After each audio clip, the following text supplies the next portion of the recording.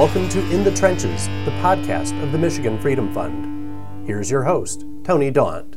All right, ladies and gentlemen, welcome to a special edition of In the Trenches podcast, a podcast of the Michigan Freedom Fund, coming to you here Wednesday from the Operation Gridlock protest, and have a few special guests lined up. Wanted to kick things off with the woman who made this possible and whose idea started this all, Michonne Maddock. She's a board member of the Michigan Conservative Coalition, and I think more importantly, even a small business owner. And so welcome, and why don't you tell us a few things about the protest, what you're expecting, and what made you think of such an idea? Hey, thank you, Tony. I think it just kind of was born out of the overwhelming response that we were getting from, individuals, workers, small business owners, but even just everyday people, single moms, that we were in the middle of a managed economic disaster here in Michigan. And, we were trying to help people and respond the best we can and give them, encouragement. And then out of nowhere, to be honest, I was personally shocked that Governor Whitmer doubled down the way she did. Last week, when we were expecting her to come out and tell us that we were continuing the practices of, keeping things shut down until the end of the month, I was also hoping for a little bit of hope in her tone and a little bit of, hey, everybody, you've done a great job. Our numbers are nowhere near where we were projecting. I mean, the dire projections we had, if you remember, just 10 days ago, we were supposed to be at numbers over 2,000 deaths a day is what the prediction was for the time we are in right now. And I think the number that I remember from yesterday was 113 people passed away, which is still horrible.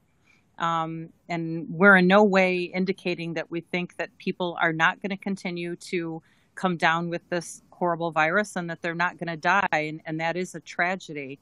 But we were looking for some kind of hope, and we were certainly not looking for more boot on the head of Michigan residents. And that's exactly what she gave us. That is a great point, and something that we shared too was, I think us at the Michigan Freedom Fund, people across the political spectrum throughout this have been more than willing to provide respect and deference to the governor in making these tough decisions, especially at the outset of the crisis. And, I think hope was warranted. And certainly, I think unfortunately you have people out there who are saying things like, they're giving this false choice of, well, are you just for opening everything back up and letting people die? And I think that's a really shallow and, grotesque, politicization of this thing. Absolutely. And, that's horrible. I mean, the truth is their projections and their statistics are unreliable, and they're not worth shutting down our economy based on a line graph. I think people are starting to get sick and tired of being told that we're about to get sick. This government in Michigan right now can't even run our unemployment website. And, it feels like she's perpetuating the crisis. That's what it feels like. And, businesses right now are being bankrupted by bureaucrats here in Michigan. And I loved the way Speaker Chatfield, his messaging, and I don't have it in front of me, but he basically was saying that, and instead of looking at this as essential workers and non-essential businesses or people, how about we look at safe businesses, safe workers versus unsafe? And, I imagine that her job is horrible right now. I imagine this is taking up a ton of her time. But really, she's also spent a great deal of time perfectly rehearsing dance moves and lip syncing for her TikTok videos that she's doing with her daughter. And instead of spending time playing around, I think she should get serious and look at some of these small businesses and some of these workers that right now could get back to work safely. Yeah, I think that's a great point related to, what is the governor and her team, what are they spending their time on? And, for individuals like myself and so many others, and not just people of the conservative side of the spectrum. They're concerned about the unemployment insurance issue. They're concerned about their loved ones getting sick or getting back to work and their businesses. And when they see the governor participate in a podcast with Joe Biden and appear on Trevor Noah, I think it rightly calls into question what her priorities are. And I would say, they've realized over the last couple of days that maybe they've stepped in it.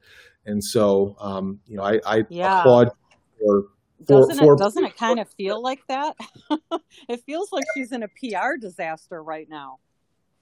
Yeah, I mean, absolutely. And I think it's because of the work that you've done, drawing attention to this and calling for this, this Operation Gridlock, which is very clever. I've seen you encouraging people to stay in their cars and to abide by the traffic safety laws. But I think it's important this is a safe protest. We are encouraging no one to get out of their vehicle. You pack a lunch, get in your car or cement truck or dump truck that I'm hearing, and you make the trek to Lansing, head towards the Capitol. If you can get to the Capitol, we would love it if you could circle the Capitol, honking your horn. Some people are playing music. We have people that are bringing speaker systems. There's a lot of cars decorated and signs on boats. But even for the people that cannot make it to the Capitol, because I have a feeling this is going to be thousands of vehicles descending into Lansing, you're still part of the solution. We have a drone photographer that's going to be recording the whole thing. So just getting as close to the Capitol as you can and, waving out your window at your fellow Michigan citizens. And it's just giving them something to do, and they feel like they have a voice. Well, we thank you very much for the work you're doing, putting this together. And I think it's an important show of our constitutional liberties. And, we look forward to continuing the fight with you, and stay safe and healthy. Oh my gosh. Thank you guys so much for what you do. Don't forget that quarantine is when you restrict the movement of sick people, but tyranny is when you restrict the movement of healthy people. And that's what's happening right now. Thanks you guys so much for what you do. You bet. Thanks, Michonne. Thank you for joining us in the trenches. To learn more about the Michigan Freedom Fund, please visit our website at www.michiganfreedomfund.com and sign up for our weekly email, The Frontlines of Freedom. In the Trenches is available on Anchor, Spotify, Apple Podcasts, Google Podcasts, Radio Public, and SoundCloud. If you enjoy this podcast, please tell your friends. Thank you for listening.